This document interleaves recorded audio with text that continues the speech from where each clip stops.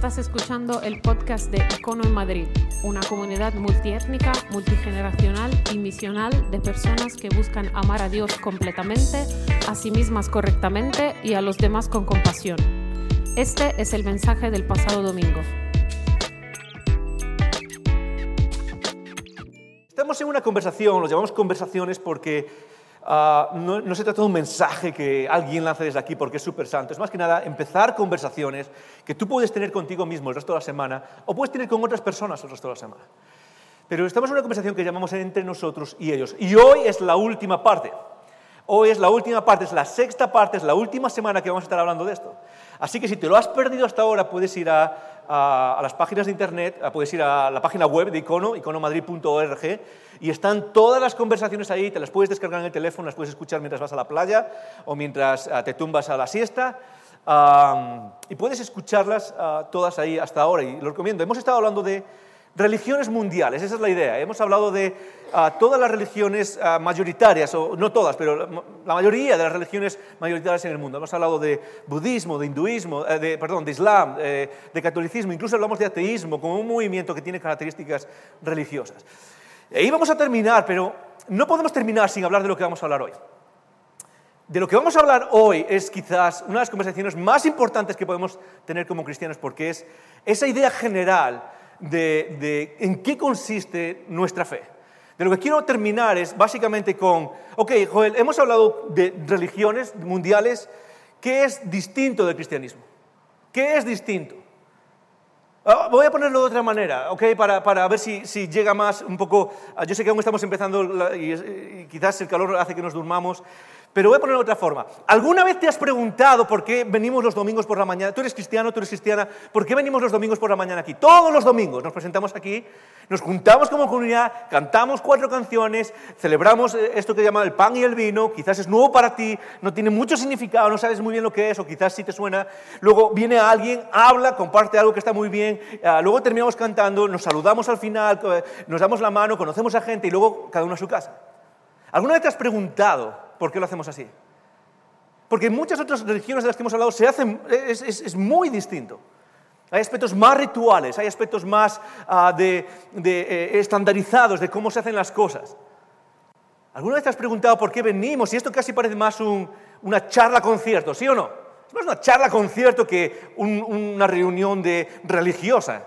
Lo único que es religioso es básicamente el contenido, pero todo lo demás lo hacemos como si fuese una charla-concierto.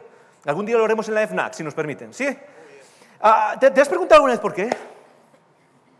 Lo cierto es que el cristianismo tiene algo que es completamente distinto a todo lo demás que se ha visto en la humanidad, todos los movimientos de la humanidad. Y lo que quiero que nos paremos un segundo es a ver eso. ¿Por qué? Esto es tan importante, que afecta a cómo conduces tu propia vida en cada momento.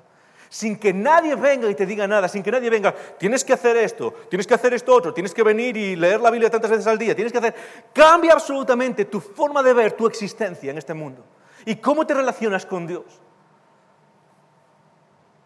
Es tan importante esta conversación que de hecho, muchos no os vais a acordar, pero es como la continuación de una conversación que tuvimos allá por febrero, una conversación que puedes ir a internet y escucharla que se llama ¿Qué es lo verdaderamente sagrado?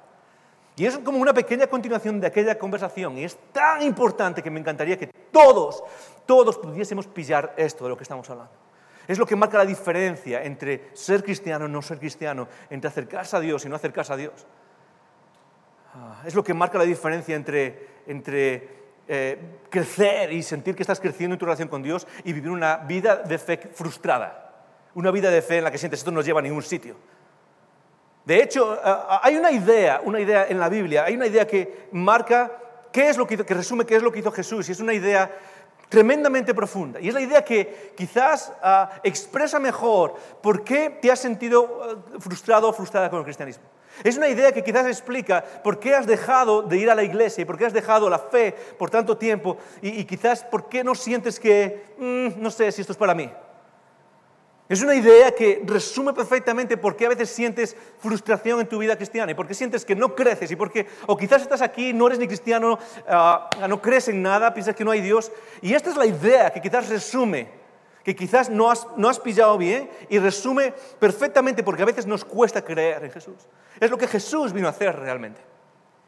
Y pienso que a veces no pillamos esta idea. Y es lo único que quiero que te lleves hoy, así que la voy a poner aquí y quiero que sepas que esta es la única idea que vamos a compartir hoy. Y es simplemente esta idea. Jesús vino a terminar con el hecho de que algo sea sagrado para hacer que todo sea sagrado. Es una idea sencilla, es algo súper simple, pero es el centro de lo que Jesús vino a hacer. Jesús vino a terminar con el hecho de que algo sea sagrado para que todo sea sagrado. Es lo que diferencia al cristianismo protestante de todas las demás religiones del mundo. Es la diferencia, es lo que marca la diferencia entre el cristianismo que sigue a Jesús, el que se centra solo en Jesús y lo que Él vino a hacer, y todas las demás ideologías. Voy a hacer un paréntesis antes de aquí. Lo que vamos a hacer al final, voy a correr bastante, porque al final quiero que tengamos un rato para hacer preguntas, si es que tienes preguntas de toda esta serie, cualquier tipo de preguntas, ¿ok? Así que si tienes cualquier pregunta, la vamos a responder al final. Y puedes enviarla al correo, puedes enviarla a este correo, conecta.icono@gmail.com. Y lo que hacemos al final es responder estas preguntas y tratar de aclarar algunas cosas que quizás se han quedado un poco en el aire, ¿ok? Así que si tienes una pregunta, coge tu teléfono y envíala a esta dirección. Si no te importa que salga con tu nombre, no importa, envíala tal y como está. Si quieres que sea anónima, empieza tu correo con anónimo. Y entonces va a ser una pregunta que va a aparecer aquí como anónimo, ¿ok? Así que envía tus preguntas y quizás podamos aclarar algo. No pienses que tus dudas son, es que no puedo preguntar esto. Si tú tienes una duda, es muy posible que alguien más en la sala la tenga, ¿ok? Así que anímate a preguntar y quizás podamos aclarar más cosas. Volvemos a la idea, ¿ok? A la idea que estábamos... es la idea más importante de todo el cristianismo. Es lo que diferencia nuestra fe en Jesús de todo lo demás. Voy a tratar de leerlo otra vez. Jesús vino a terminar con el hecho de que algo sea sagrado. De que algo sea sagrado. Porque esa es la característica de todas las religiones, es que algo es sagrado. Cuando hablamos de religión, normalmente hay que definirlo como un sistema, ¿ok? Un sistema de creencias, un sistema de convicciones, de rituales que te acercan a Dios, ¿ok? Y todas las religiones, todos los movimientos, incluso el ateísmo, como una experiencia religiosa, tienen esta misma idea, es que algo es sagrado para hacer que todo, Jesús vino a hacer para que todo sea sagrado. En todas las religiones hay algo que es sagrado. Por ejemplo, en todas las religiones hay un lugar sagrado. En todas las religiones hay un lugar sagrado. En el judaísmo había un lugar sagrado, el templo. En todas las religiones se expresa como hay un lugar sagrado al que tienes que ir y hay una persona sagrada que es quizás la persona más importante o el iluminado o la persona que enseña desde un lugar autoritario, desde un lugar más arriba, y esa persona sagrada dirige o conduce un ritual sagrado. Siempre es igual, siempre la religión se maneja de esta manera. Hay un lugar sagrado con una persona sagrada que maneja un ritual sagrado. Y normalmente ese ritual sagrado suele incluir también unas escrituras sagradas. Es así, la religión funciona de esa manera. Lugar sagrado, persona sagrada, ritual sagrado. Y es algo que tienes que hacer constantemente. Y eso lo vemos a lo largo de la historia en todos los sitios. Y Jesús vino para hacer que algo sagrado, esta ideas sagradas dejen de ser sagradas para que todo pase a ser sagrado. De hecho, esto no es lo único que busca la religión. Esto no es lo único que busca la religión. Cuando pensamos en nosotros los cristianos, por ejemplo, los que estamos aquí y nos consideramos cristianos, y tú piensas en tu fe cristiana, en mi fe cristiana, en nosotros los que somos cristianos, y te comparas con las otras religiones mundiales, con el hinduismo, con el budismo, con el islam, con el catolicismo, con cualquiera de las otras religiones, normalmente estamos pensando en estas cosas en ellos. Pero una de las cosas más importantes con las que quiero terminar esta serie es que en lugar de mirar hacia afuera por un momento, nos miremos a nosotros mismos. Porque creo que una de las cosas que más está destrozando nuestra vida espiritual y que más quizás lleva frustración a tu vida es que el cristianismo, nuestro cristianismo reformado, sigue metiendo cosas de ese lugar sagrado, de una persona sagrada y de un ritual sagrado. Pero lo que es peor es que con esas tres cosas buscamos algo constantemente. Algo que hace que te frustre, algo que hace que de alguna manera, en lugar de acercarte a Jesús, te separa de Jesús. Y es esto. La mayoría de nosotros buscamos una experiencia sagrada. Una experiencia sagrada. Y eso no solo pasa ahí fuera con alguien que es budista y busca el nirvana, o alguien que es quizás de otra religión. Eso pasa entre nosotros también. Y en lugar de vivir lo que Jesús vino a hacer, que es hacer que ya no haya lugares sagrados, hacer que ya no haya nada sagrado, sino que todo sea sagrado, de alguna manera se cuela en nuestra dinámica de fe, se cuela el deseo de tener una experiencia sagrada. ¿Sí o no? Tú vienes a la iglesia y ¿por qué vienes? A ver, este domingo espero tener una experiencia, o espero tener un encuentro especial con Dios. Lo hemos usado muchas veces, ¿sí o no? Ven y espero tener un encuentro especial con Dios. Mira, no hay nada de malo en buscar eso, porque a veces nuestro lenguaje es poético, y a veces nuestro lenguaje refleja ideas, pero en general, la idea de la experiencia sagrada no es una experiencia que debamos buscar en el sentido de que sea algo que viene de Jesús, sino que es algo que viene de la religión. Y es una experiencia que normalmente lo que hace es codependiente y termina frustrándonos. No sé si lo podemos poner aquí, Dani. Es codependiente y termina frustrándonos. Cuando un cristiano, cualquier persona entre nosotros busca esa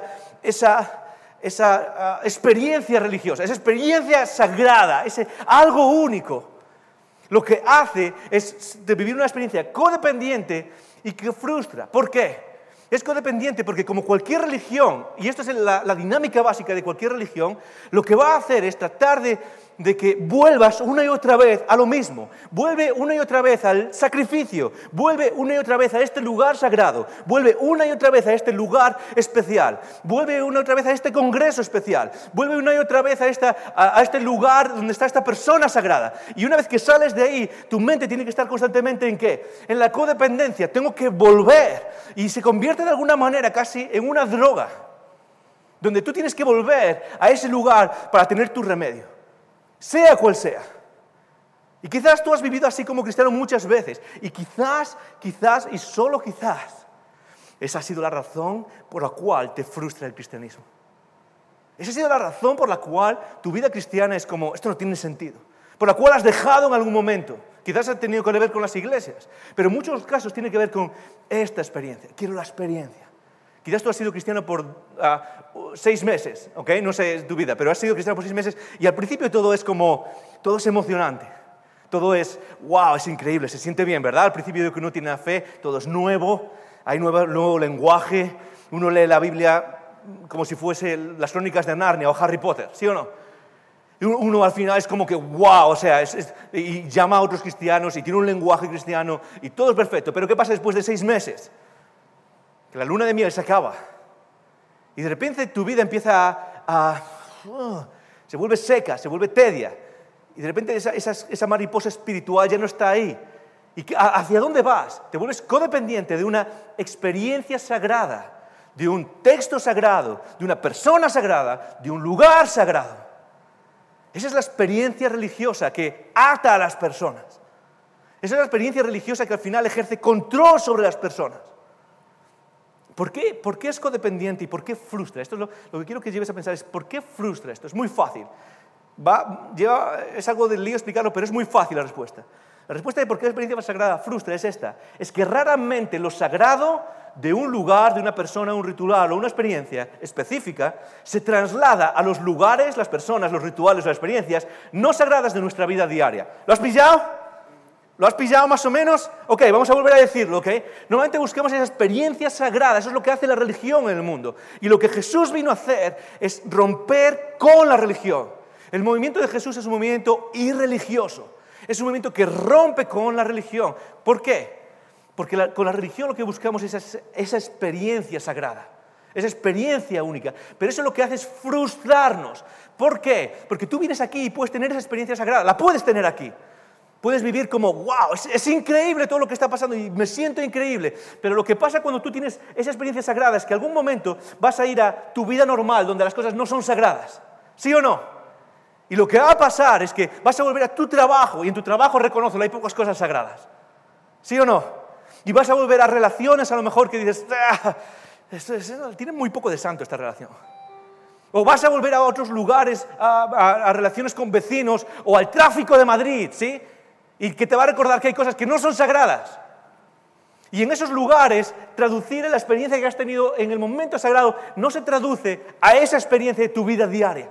Y de repente se compartimentaliza tu vida en esos momentos sagrados y el resto de mi vida, donde no hay nada sagrado, donde todo es demasiado tedio y denso espiritualmente. Y lo que hacemos es crear codependencia de, no, es que quiero volver a esa experiencia sagrada, quiero volver a ese congreso donde me sentí en fuego, quiero volver a escuchar a esa persona con la que me sentía en fuego. Y luego vuelves a tu vida diaria el lunes, ¿y qué es lo que pasa? Que no se traslada y vuelve a lo tedioso. Y así nuestra vida espiritual se frustra. ¿Por qué? Muy sencillo. Es porque en el fondo no has estado siguiendo a Jesús, has estado viviendo una religión. Es el mecanismo de la religión, el buscar ese elemento sagrado que nos da esa experiencia sagrada que crea nuestra identidad. Una y otra vez. Y los cristianos protestantes lo hemos hecho constantemente. Reglas sagradas. Estas son las reglas sagradas que hay que seguir. Ven a este lugar, este es el lugar sagrado que hay que seguir. A lo mejor que te estás preguntando ahora, Joel, pero no lo estamos haciendo aquí. Este es un lugar sagrado, tú eres una persona que está hablando, quizás la persona sagrada, y estás llevando un ritual sagrado. Lo cierto es que no tiene nada que ver. ¿Por qué? Porque este lugar no tiene nada de sagrado. Y vamos a verlo en un segundo. Pero lo que quiero llevarnos es a que el centro de lo que Jesús hizo, que nos diferencia con todas las religiones del mundo y que hace que tu fe se vuelva real, es entender que Jesús vino a terminar con el hecho de que algo sea sagrado para hacer que todo sea sagrado. Por cierto, esa idea es la que lo diferencia también del ateísmo que vivimos en el mundo occidental hoy en día. Porque el ateísmo empieza igual que Jesús. El ateísmo viene para terminar con que algo sea sagrado. Es igual. En ese sentido, Jesús y el ateísmo conectan perfectamente. Vengo a terminar con que algo sea sagrado. Vengo a terminar con que haya lugares sagrados o personas sagradas, o vengo a terminar con que haya rituales sagrados. Y en ese sentido, el ateísmo y Jesús conectan perfectamente, pero luego se separan. ¿Sabes por qué? Porque mientras Jesús viene a decir para que todo sea sagrado, el ateísmo lo que hace es para que nada sea sagrado. Para que nada sea sagrado. Vengo a dejar que algo sea sagrado y que nada sea sagrado. Y de repente ya nada tiene esa importancia, ese peso, esa experiencia de que toda nuestra vida tiene un peso y un propósito. Y lo que quiero llevarte es a que pienses por un segundo. ¿Estás siguiendo a Jesús o estás trayendo el modelo de la religión otra vez? Porque eso es lo que Jesús vino a romper. Eso es lo que Jesús vino a romper. Ves a Juan capítulo 2, si tienes tu Biblia. Vamos a parar un segundo en Juan capítulo 2 y voy a tratar de hacerlo lo más rápido que pueda. Ver cómo Jesús se separó de la religión. Y ver cómo, de alguna manera, lo que tú y yo creemos acerca de Jesús es el mensaje más irreligioso de la historia. Es el mensaje más lejos de la religión que pueda haber. Y aunque muchas veces creemos que Jesús es una religión más, el mensaje de Jesús es un mensaje completamente irreligioso. Juan capítulo 2 es el primer milagro que hace Jesús. Es el primer milagro que hace Jesús. Si eres cristiano desde hace tiempo lo conoces. Es el milagro del agua en vino. Es el mejor milagro de Jesús, ¿sí o no? Es el mejor de los mejores, ¿ok? Jesús sigue haciendo más de esos milagros, ¿ok? Alguien me dijo ayer que en Europa estamos con problemas de abastecimiento de cerveza, ¿sí o no? ¿Es cierto? ¿Es cierto? ¿Estamos? Jesús convierte... Ok, este es un momento sagrado, no se pueden hablar de esas cosas. Es el milagro del pan y el vino, del agua en vino, ¿ok?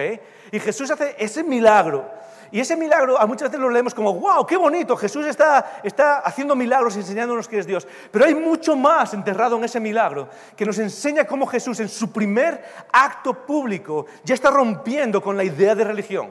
Está rompiendo con la idea de codependencia de un sistema. Está rompiendo con la idea de una persona sagrada en un lugar sagrado, con un ritual sagrado y unos textos sagrados. Y empieza así la historia. Simplemente, Juan capítulo 2. Al tercer día se hicieron unas bodas en Caná de Galilea. Y estaba allí la madre de Jesús. Me voy a parar aquí muy rápido. El primer milagro de Jesús se produce en una boda. Y lo que hay que entender es que esto no es casualidad. Toda esta escena lo que hace es reflejar simbólicamente todo lo que Jesús vino a hacer en su ministerio. Es como que Jesús está predicando o está enseñando no con lo que dice, sino con lo que hace. Y eso es algo que Jesús hace constantemente. Muy poco de lo que se relata en los evangelios es Jesús enseñando directamente, y mucho es Jesús haciendo cosas que encarnan el misterio de lo que Él quiere enseñar. En lugar de decir, no, mira, esto es cómo funciona, lo que Él hace es tratar de darle carne, de encarnarlo en sus propias acciones. Y lo que hace, el primer milagro es en una boda. Y eso es algo muy significativo. ¿Por qué? Porque en la mentalidad judía, una boda era la analogía perfecta, o era el símbolo perfecto para el final de los tiempos. En la mentalidad judía y en la mentalidad de Jesús y en nuestra mentalidad también cristiana, Dios es considerado como el novio, ¿ok? Y después se va a hablar del novio. Dios es considerado como el novio. La iglesia o su pueblo es considerado como la novia. Y la idea es que durante el tiempo están separados, pero llega un punto en el tiempo, cuando todo se termina, que el novio se une a la novia y son uno. Y la idea es que viene esa unidad. La idea es, ok, ¿cómo conseguimos esa unidad? Entonces, Jesús está en una boda y allí estaba la madre de Jesús, y eso no es casualidad, porque luego vamos a ver algo que refleja perfectamente cómo Jesús está rompiendo con su pasado.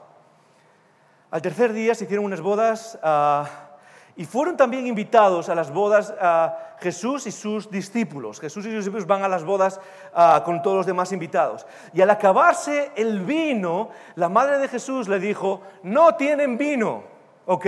Y esto es algo muy importante. Culturalmente era súper importante ser un buen huésped, ¿ok? Y era una vergüenza decir, ok, se está acabando el vino. Pero hay más paralelismo, aquí hay más simbolismo. Hay algo mucho más profundo que está pasando.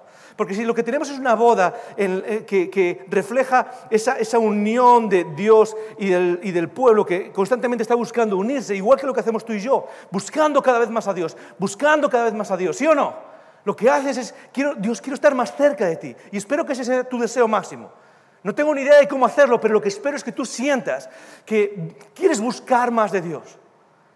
Como el ciervo busca por las aguas, dice un poema en los Salmos. Como el ciervo busca por las aguas, así quiero más de ti, quiero estar más cerca de ti. Y lo que simboliza el vino aquí es tremendamente poderoso. Es el elemento que hace que la boda continúe, que hace que la relación continúe. ¿Qué es lo que mantiene una fiesta en marcha? ¿Qué es lo que lo mantiene? Es el vino, ¿sí o no? ¿Okay? Los novios pueden irse, pero mientras haya vino, aquí todo el mundo baila, ¿ok? ¿Sí o no? Incluso los que no bailan. ¿Alguien que no le gusta bailar en una boda? A mí no me gusta bailar en una boda, pero a veces ha pasado, ¿ok? Es poca comida, mucho vino y uno termina volviéndose Michael Jackson, ¿ok? Es el vino lo que mueve las fiestas, ¿sí o no? Y es el simbolismo de lo que está pasando aquí, el vino simboliza lo que conecta la unión de Dios y el pueblo en esa boda. Es el vino. Y de repente el vino se acaba. Y lo que trata de decirnos Jesús con este milagro y con este simbolismo es que, hey, lo que hasta ahora era el elemento que unía a Dios y a la humanidad, lo que hasta este momento une al ser humano con Dios, es decir, el vino, se ha acabado. Se ha acabado. Hey, Jesús, pero ¿qué quieres decir? ¿Que todo lo del Antiguo Testamento no vale para nada? No, sí valía. Sí valía para unir al hombre y a Dios, al ser humano y a Dios, pero ahora se está acabando. Es ese vino relacional que existía en el pasado, se está acabando.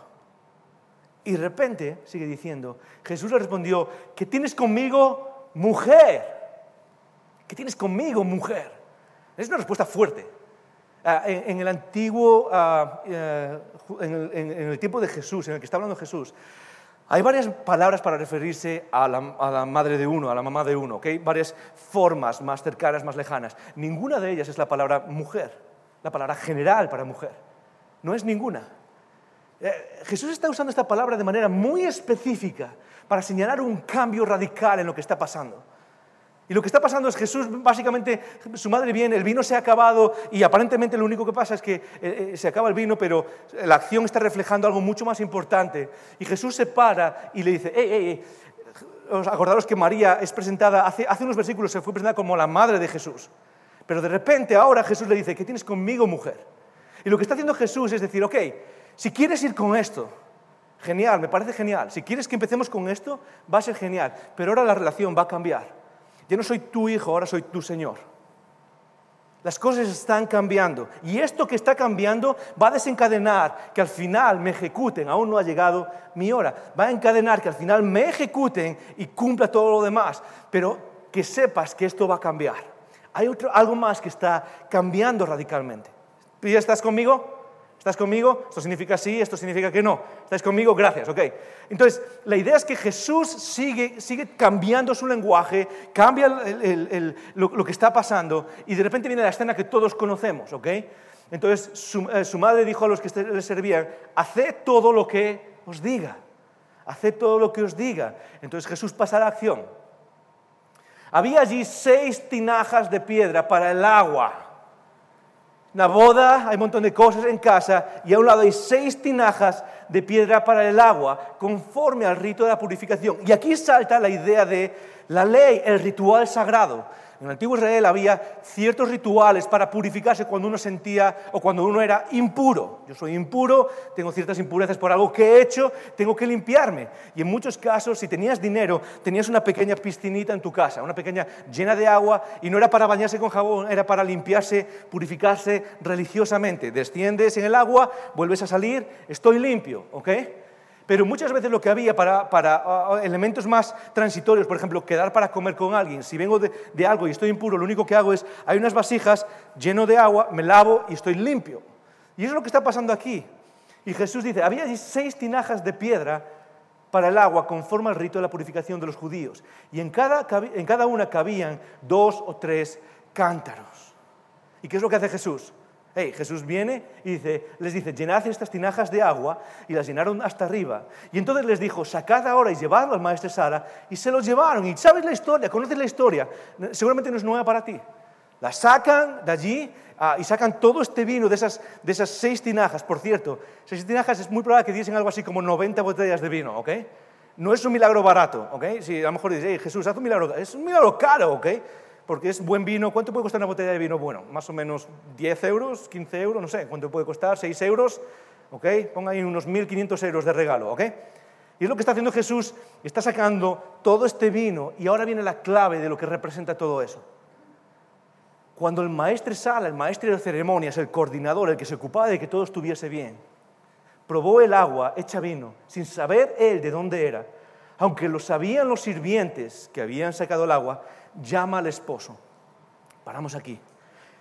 El maestro Sala llama al esposo, y lo que quiero que mantengas en tu mente es que en la simbología judía el esposo representa a Dios, ¿ok? Representa a Dios. Llama al esposo, ¿y qué es lo que le dice? Y le dice, todo hombre sirve primero el buen vino, y cuando ya están embriagados, entonces el de menor calidad. Primero el buen vino, después el de menor calidad. ¿Y qué es lo que dice? Pero tú has reservado el buen vino, ¿hasta cuándo? Hasta ahora. Y esa es la palabra clave de todo esto. Hasta ahora. Es como le está diciendo, Dios, tú tienes una forma de relacionarte con un ser humano, el esposo y la esposa, una forma de relacionar que está reflejada en el vino. Había una forma buena, pero tú has reservado la mejor forma de relacionarse con el ser humano hasta ahora. Ahora es cuando llega ese buen vino, esa buena forma de relacionarse con el ser humano, con Dios.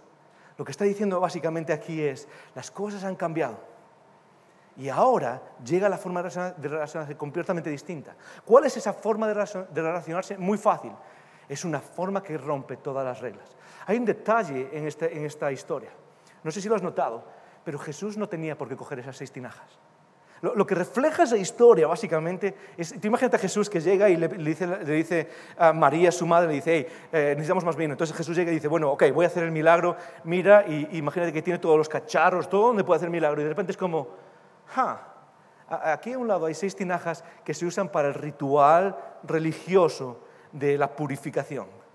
Déjame aprovechar este momento para hacer algo distinto. Y se sale de su camino para poder usar esas tinajas, que no tienen nada que ver con el milagro en sí, pero las usa para reflejar algo mucho más profundo. ¿Cuál es ese mensaje mucho más profundo? Se acabaron los rituales. Se acabaron los rituales sagrados. Hay otra manera distinta de relacionarse con Dios. Y Jesús en este pasaje súper rápido ya empieza rompiendo de lo que mencionamos antes, el lugar sagrado, las personas sagradas, los rituales sagrados, ya empieza rompiendo los rituales sagrados. Pero no se queda ahí. Voy a tratar de hacerlo rápido, ¿ok? En la siguiente escena, en el capítulo 2, en la siguiente escena, Jesús va al templo. Y dice, estaba cerca la Pascua, y la Pascua es un ritual judío, es una fiesta, pero es un ritual donde celebran la liberación de Egipto. En el año más o menos 1400 o 1300, por allá, antes de Jesús, Dios libera al pueblo de Israel de Egipto. Si has visto El Príncipe de Egipto, esa es la escena que se revela y que se da, y lo que celebran en la Pascua es precisamente ese acto de liberación. La Pascua de los judíos, y Jesús subió a Jerusalén. ¿A dónde subió? Al templo, es a donde sube. De donde sube es más o menos a este templo, es esta imagen que tenemos aquí. Este es el templo. Y para que te hagas una idea, este es el templo que construyó Herodes, es un templo magnífico, increíble. Y lo que vemos aquí alrededor es el patio de los gentiles, se llamaba. Ahí entraba cualquier persona a la fiesta, ¿ok? Ese era donde entraba cualquier persona. Y luego en el centro tenemos lo que es el templo en sí, donde aquí pueden entrar los judíos, y aquí en este edificio más alto es el lugar santísimo, donde solo podía entrar el sumo sacerdote. Y lo que vemos es esa división de aquí entra todo el mundo, y aquí entran los judíos, y luego aquí solo entra el sumo sacerdote. Y lo que explica Jesús es básicamente esto. Sigue diciendo, y encontró Jesús ¿en dónde? En el templo, a los que vendían bueyes. ¿Has escuchado esta historia? Vendían bueyes, vendían ovejas, vendían palomas, y a los cambistas allí sentados. ¿Dónde estaban? Estaban en esa parte exterior. Pon la imagen otra vez.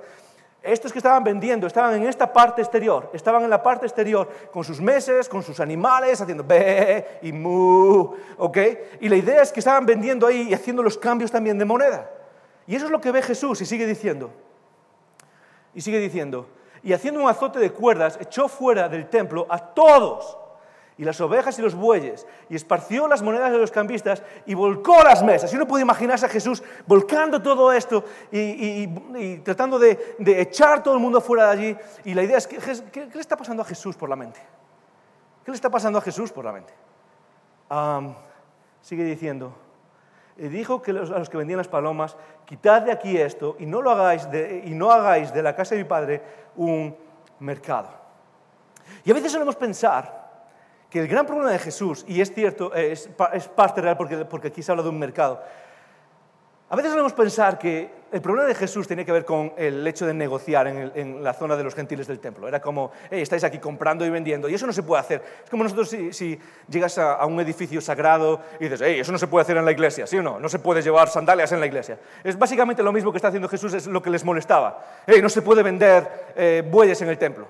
Y lo cierto es que hay algo mucho más profundo que a veces nos perdemos por fijarnos en eso. A Jesús no le molestaba que vendiesen ni que cambiasen. ¿Por qué?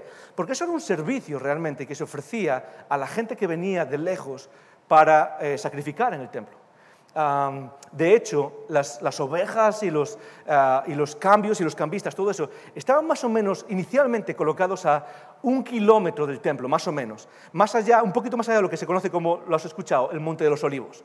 Entonces, cualquier persona, la Pascua era una época del año donde venían muchos viajantes a Jerusalén, muchísimos de todos sitios, y venían y hacían su sacrificio, y venían de todas partes de Europa, de todos los lugares, y venían de lejos. Ahora, tú imagínate que estás viajando y que traes tu sacrificio, traes tu pequeña oveja. Lo más normal después de viajar días o semanas caminando es que esa oveja pues, se le rompa una pata o algo. Y eso lo que hace es que ya no vale para sacrificar, está dañada.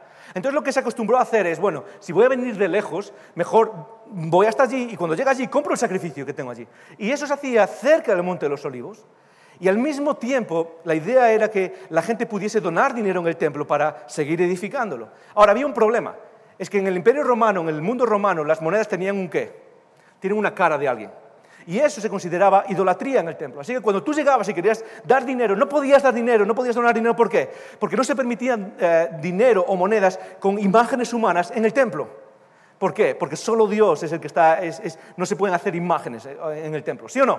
Entonces lo que hacían era, los cambistas ofrecían un servicio para, tú vienes de Roma de algún sitio, ven, trae, yo te doy la moneda que puedes hacer y puedes hacer tu donación. Entonces, todo esto del mercado era parte de un servicio, y de hecho era un servicio que llevaba mucho tiempo pasando, hasta quizás muy poco tiempo antes de Jesús. Josefo nos dice que este cambio de introducir a los cambistas y a las personas que venden los corderos en el templo había pasado muy poco antes de Jesús. Es muy posible que esta sea la primera vez que Jesús lo ve, que esta sea la primera vez que las personas lo ven y están como, uy, ¿qué está pasando aquí? De tal manera que, porque uno puede explicarse, ¿cómo es posible que Jesús con un azote eche de allí a cientos de personas? Muy fácil. Es porque es algo nuevo y la gente no está acostumbrada. Y entonces lo que hace Jesús es empezar, y los que están mirando están como, ¿qué está pasando aquí? O sea, no tengo muy claro. Los saduceos, que eran los que llevaban el templo, lo habían puesto, pero los fariseos en aquel tiempo estaban luchando para volver a llevar todo este cambio y todo este mercado a la zona del Monte de los Olivos. Entonces es muy fácil imaginarse que mientras Jesús está haciendo eso, los saduceos están, ¿quiénes son los ¿de dónde están? Y los otros están pensando, bueno, quizás lo han cambiado. Y es muy fácil imaginarse cómo Jesús puede aprovechar la situación para sacar todo eso de aquel lugar. En realidad está pasando algo mucho más profundo, mucho más profundo. Y es algo que no se ve mucho en Juan, pero se ve mejor en Marcos. Esta historia está en los 4 evangelios. Y en Marcos se ve mucho mejor. En Marcos termina diciendo esto, y les decía, Jesús le responde, después de echar a todos de allí, le responde, no está escrito que mi casa, es una palabra fuerte, no es tu casa, es la de Dios. Y Jesús está diciendo, mi casa será llamada casa de oración, ¿para qué? Todas las naciones. No para los judíos, no para los de dentro solo, es para todo el mundo. Y luego dice, pero vosotros la habéis convertido en una ¿qué? Cueva de ladrones. Y es interesante porque cuando pensamos en esta idea de cueva de ladrones, nos imaginamos que Jesús estaba llamando a la gente que compraba allí ladrones. Sois ladrones porque estáis comprando en el templo. Y no tiene nada que ver con eso.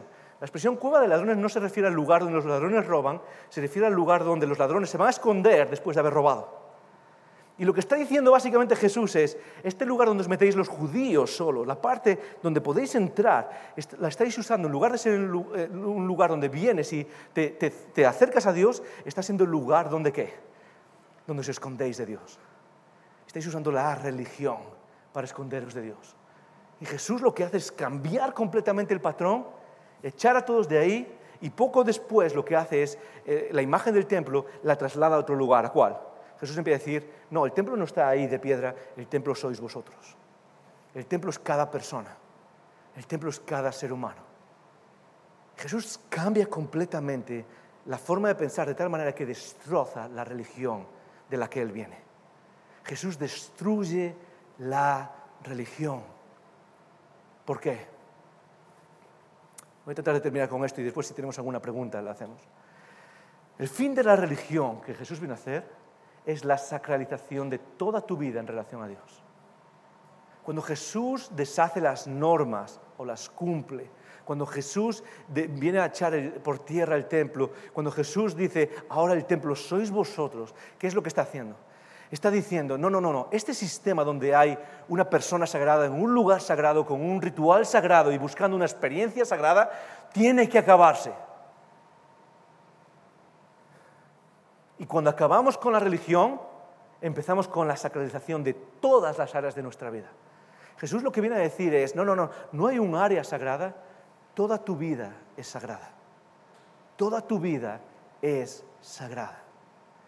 Y deshace la religión de esa manera, de tal manera que las personas que son súper religiosas se molestan, y el ateísmo también, porque Jesús viene a decir, no es que no haya nada sagrado, es que todo es sagrado. Todo, absolutamente todo es sagrado.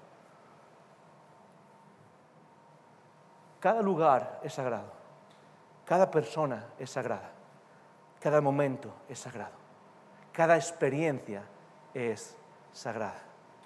Piensa en esto por un segundo, porque yo creo que lo que más te frustra quizás como cristiano o como cristiana, y estoy hablando ahora para aquellos de nosotros que nos consideramos cristianos, ¿ok? Una de las cosas que más te frustra es que pasan los años quizás y no tienes ni idea ni sientes a Dios, y sientes que Dios está lejos o jamás lo has experimentado, ¿sí o no? Y pasan años y tu vida es demasiado normal. ¿Sabes por qué? Porque todo es sagrado. Y vives tu vida esperando cuándo va a llegar ese momento increíble en el que Dios te va a dejar caer una paloma en la cabeza y va a ser, ok, ahora ya lo he visto y tengo esa experiencia sobrenatural. Y Jesús, ¿qué es lo que viene a decir? No. Cada momento es sagrado. Y quizás has dejado la iglesia porque la iglesia es demasiado normal, ¿sí? Demasiada gente normal, con demasiados problemas normales, con demasiadas vidas normales que reflejan muy poco, algo sobrenatural como Jesús. Exacto. ¿Sabes por qué? Porque cuando Jesús vino, precisamente lo que hizo fue sacralizar nuestra vida entera. De repente ya no solo es que tu vida, cuando estás en comunidad con los demás, sea sagrada. Piénsalo por un segundo. Cuando vino Jesús y destrozó la religión, lo que hizo fue que la persona que tienes al lado ahora mismo es sagrada. es sagrada. Hey, maridos, tu mujer, la persona con la que peor te llevas a veces. Tu mujer, con la persona que a veces más te tira, más te saca lo que sea y te pone los nervios. Esa persona es lo más sagrado que hay en este mundo. Mujeres, tu marido, el que no hace nada, el que no levanta un calcetín del suelo. Tu marido, el que a veces llega a casa y en lugar de preguntarte cómo te ayudo o qué hago algo, hey, ¿sabes qué? Me tiro en el sofá. Lo hago yo constantemente. Esa persona es sagrada. Esa persona no es alguien para satanizar ni para demonizar. Es sagrada esa persona. Hey, tu trabajo, ¿sabes tu trabajo? Ese trabajo que no aguantas, y ese jefe que no aguantas, son sagrados. ¿Y qué quiere decir eso? Que Dios los puede utilizar para acercarse a ti. ¿Por qué? Porque ya no necesitas un lugar sagrado, ya no necesitas una persona sagrada, ya no necesitas un ritual especial. Todo lo que pasa en tu vida te acerca a Dios. No necesitamos la religión más. Todo lo que pasa en nuestras vidas. No, es que el seguro, al final, llevo con este seguro 15 años y ahora resulta que no cumple. Ok, esa experiencia es sagrada. No quiere decir que tengas que quizás no protestar. Pero necesitamos empezar a cambiar toda nuestra vida. Los estudios que haces son sagrados. No estudias por una nota. No estudias para aprobar un examen al final. ¿Estudias por qué? Porque Dios ha hecho todo sagrado. Y como todo es sagrado, toda experiencia puede acercarte a Dios. Todo lo que pasa en nuestra existencia es una experiencia sagrada. Y si tú te llamas cristiano, es el momento de dejar de esperar por esa experiencia cristiana. Porque seguir a Jesús significa sacralizar lo normal. Significa reconocer que todo es sagrado. Significa reconocer que Dios está en cada momento. Cuando vas en el autobús, cuando estás en la cola del banco, cuando estás hablando con tu jefe y no lo aguantas más, cuando llegas a casa y tus hijos y ya no puedes más con tus hijos porque estás harto de ellos y da igual lo que hagas con tus hijos, parece que no saben comportarse. Incluso esos hijos que te sacan de quicio son sagrados. Cualquier situación por la que estás pasando es una situación sagrada que Dios puede utilizar para acercarte a Él. Hey, no, es que no encuentro una persona y estoy solo ¿Puedo hacer una confesión? ¿Puedo contaros algo secreto de mí? Muchos no lo sabéis. Yo di mi primer beso con 26 años, ¿ok? A mi primera novia, que fue Ami. Ami es mi primera novia, mi primer beso, y eso pasó con 26 años. Y me alegro un montón ahora. Pero ¿sabes cómo me sentía antes de los 26 años? ¿Sabes cómo me sentía? Me sentía como un fracasado. ¿Y sabes qué es lo que pasaba? Que mi mente iba constantemente a Dios. ¡Hey, Dios, ¿por qué no me traes a alguien? Dios, ¿por qué no me traes a alguien ahora? Dios, ¿qué pasa? ¿Qué pasa? ¿Soy tan mala persona? ¿Soy tan malo? ¿Soy tan desgraciado que no valgo para otra persona ahí fuera? Y por años uno se siente como... ¿Por qué? Porque mi identidad está puesta en que si Dios no responde, yo no veo que haya nada bueno en mi situación, ¿sí? Y Jesús viene y nos dice, no, es que tienes que dejar de poner esas reglas sagradas. ¿Por qué? Porque la situación en la que estás ahora ya es sagrada en sí mismo. La peor situación en la que te puedes encontrar es una situación que Jesús ha hecho sagrada. Es una situación que te acerca a Dios. Y eso rompe con todas las demás religiones. Es la razón por la que tú y yo seguimos a Jesús. Todas las religiones tienen sus procesos y sus personas y sus lugares sagrados. Y Jesús viene a deshacer eso. Pero al contrario que el ateísmo, no viene a decirnos que nada es sagrado. Lo que Él viene a decirnos es que a partir de ahora todo es sagrado. Y eso lo que hace Jesús es único. Es único. No hay nada más como Él. Terminamos con la idea y quiero que te la lleves, ¿ok? Dale adelante, por favor, la última idea. Jesús vino a terminar con el hecho de que algo sea sagrado para hacer que todo sea sagrado. Si hay algo que diferencia a Jesús de todas las demás ideologías, de todo lo demás, es que Jesús vino a terminar con el hecho de que algo sea sagrado. ¿Para qué? Para hacer que todo sea sagrado. ¿Cómo será nuestra existencia si empiezas a considerar cada momento como sagrado? Como cada momento, cada persona, Piensa en la persona que está sentada delante de ti ahora mismo. Piensa en la persona con la que peor te llevas en tu trabajo ahora mismo.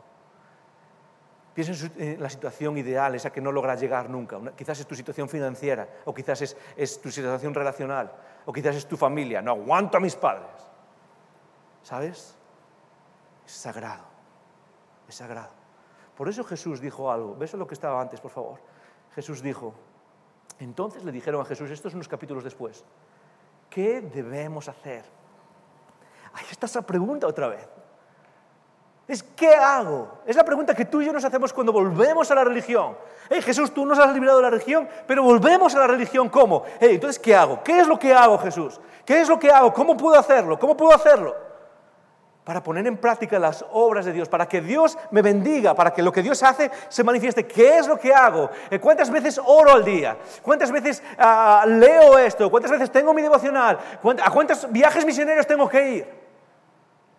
Y la respuesta de Jesús es muy fácil. Respondió Jesús y le dijo, esta es la obra de Dios. Y es interesante porque Jesús no le contradice eso. Ok, ¿quieres una obra? Te la voy a dar. Que confíes. Que confíes. ¿En qué confío? Confía en que la situación con la que estás ahora es sagrada. Confía en que las personas con las que estás ahora son sagradas. Aunque se sienta horrible. Confía en que con lo que estás pasando ahora es sagrado. Que el momento que mañana te levantas y vas a ese trabajo que no aguantas es sagrado. Confía. No, pero ¿qué hago? Nada, es confiar. Porque en el momento en el que confías, estás rompiendo con la religión que ata, que frustra, que te vuelve codependiente. Y en ese momento estás empezando a vivir la vida de libertad que Dios quiere para nosotros. Lo que más deseo para Icono, lo que más deseo es que crezca para ser una comunidad que refleja la belleza de Cristo. Quiero que Icono sea una comunidad irreligiosa. Quiero que dejemos de jugar a lo religioso, porque a la larga eso te va a atar, eso te va a frustrar, eso te va a alejar de Jesús. Y empezar a vivir confiando en cada momento y sacralizando cada momento, de tal manera que vivimos en misión, porque eso es lo que nos diferencia de todas las demás religiones, de todas las demás ideologías. Vuelvo a la pregunta que hice al principio, ¿sabes por qué estamos aquí cada domingo? ¿Por qué estamos aquí y cantamos cada domingo? Es muy fácil. Venimos aquí y cantamos cada domingo, no para celebrar un ritual, no para hacer un ritual sagrado que nos acerque más a Dios. Tú no vienes a la iglesia para acercarte más a Dios. De hecho, esto es lo más interesante, es que cuando tú vienes a la iglesia, tú has traído el Espíritu contigo y los demás podemos acercarnos más a Dios porque tú estás aquí. No vienes aquí para encontrarte con Dios, lo traes contigo para los demás. ¿Por qué estamos aquí? Muy fácil, no venimos a hacer rituales, venimos a celebrar que ya no tenemos que hacer rituales. ¿Sabes por qué estamos aquí? Podríamos estar igual en una casa ahí fuera, o en la terraza ahí fuera, o en las aceras ahí fuera, cantando. Podríamos estar exactamente igual. ¿Sabes por qué estamos aquí, juntos, todos celebrando? Lo que estamos celebrando es que podemos estar ahí fuera, pero no estamos. Eso es lo que hacemos. Somos el cristianismo protestante que sigue a Jesús. Es un movimiento de celebración. Lo único que hacemos es celebrar lo que Jesús hizo. Y cuando lo celebramos, eso nos lleva a servir a los demás. Ya está. Lo único que tenemos que hacer es celebra y sirve a los demás. Y deja que Dios se haga presente en tu vida en eso. Eso es lo que nos diferencia de todas las demás religiones del mundo. No sé si hay alguna pregunta, pero vamos a pasar y vamos a terminar orando por todo esto, ¿ok? ¿Hay alguna pregunta? ¿Pasamos? ¿No? ¿Sí? ¿Hay alguna? Ok, esperamos un segundo. Ok, mientras pasa la pregunta, voy a bailar un rato. Ok, hay una pregunta. Josué, muy bien, gracias Josué. ¿Cómo hacemos para explicar a las personas no creyentes que tenemos a nuestro alrededor, que tenemos a nuestro alrededor lo que significa que son sagradas y lo que significa? ¿Cómo hacemos para explicar a las personas no creyentes que tenemos a nuestro alrededor lo que es... es la misma pregunta, ok. Es que tiene mucho énfasis, quiere preguntarlo 2 veces, ok. ¿Cómo hacemos para explicar a las personas no creyentes que tenemos a nuestro alrededor lo que significa que son sagradas y lo que significa? Ok, Si entiendo bien la pregunta, básicamente, es cómo podemos comunicar esto que estamos hablando a gente ahí fuera. Y esto es muy sencillo. Hay dos formas principales, ¿ok? Y esas son las dos formas de la Biblia. La primera es hablando. Es hablando, ¿ok? Tenemos esa idea de que, si yo vivo una vida así muy sutil de cristianismo y de medio agente secreto, la gente lo va a pillar tarde o temprano. Y no es cierto, no es cierto. Nuestras acciones siempre son ambiguas. Y lo que necesitamos como cristianos es hablar, es relacionarnos, es buscar hablar abiertamente de lo que creemos. Y de empezar a decir, ¿sabes qué? Para mí el ser humano es sagrado, es antes y después de nacer. Siempre, es completamente sagrado. Y lo segundo, la segunda forma de hacer esto, que tiene mucho potencial, es simplemente tratando a las personas como sagradas. Y eso es lo más difícil. No os puedo decir la cantidad de veces que voy por la M30 y no trato a las personas como sagradas. Las trato como demonios, a los que puedo cargarme. ¿Sí? Lo que necesitamos es tratar a los demás como sagrados, pero no solo a los demás, los momentos que pasan en nuestras vidas como sagrados y que los demás pueden ver. Cuando nosotros hablamos y tratamos de vivir eso en público, en los demás, la gente empieza a ver, ok, estás comunicando algo distinto, y es sacralizar al ser humano. ¿Qué es lo que no hace el mundo? Cada vez más el mundo, dirigido por el ateísmo, ¿qué es lo que hace? Borra el hecho de que algunas cosas sean sagradas y ¿qué es lo que hace? Y dice que no hay nada sagrado. Y no hay absolutamente nada. ¿Qué es lo sagrado en nuestro mundo hoy en día? ¿Qué es algo que sea sagrado y que se pueda tratar como sagrado? Absolutamente nada. Todo es prescindible en nuestro mundo. Como cristianos empezamos a hacer las relaciones con los demás sagrados, a cumplir nuestra palabra, a no mentir a otra persona aunque nos cueste. Eso refleja que al final estoy tratando a alguien como sagrado. No sé si te ayuda eso, Josu, pero gracias por preguntarlo. ¿Hay alguna pregunta más? ¿No? Ok, no hay más preguntas. Genial. Me gustaría que sigas meditando en esto de las religiones, ¿ok? Hay tanto que nos encontramos en nuestro día a día, pero estoy seguro que Dios puede hablarte a través de esa experiencia. No tengas miedo, pero sobre todas las cosas, trata de librarte de la religiosidad de tu propia fe. Si lo que hemos dicho hasta ahora es que somos distintos que las demás religiones, no es porque seamos una religión más. ¿Sabes por qué? Porque eso te va a atar. Eso te va a atar. Deja de traer la religión otra vez del antiguo, otra vez volver a traerla. ¿Por qué? Eso te da un sentido de control, te da un sentido de, hey, tengo que hacer cosas. Empieza a vivir como que cada momento es sagrado. ¿Oras conmigo? Gracias por escuchar estos recursos. Esperamos que te haya retado y motivado a vivir arriba, adentro y afuera. Recuerda que para conversar sobre estas ideas puedes participar en un icono grupo. Para más información puedes escribir a conecta.icono@gmail.com.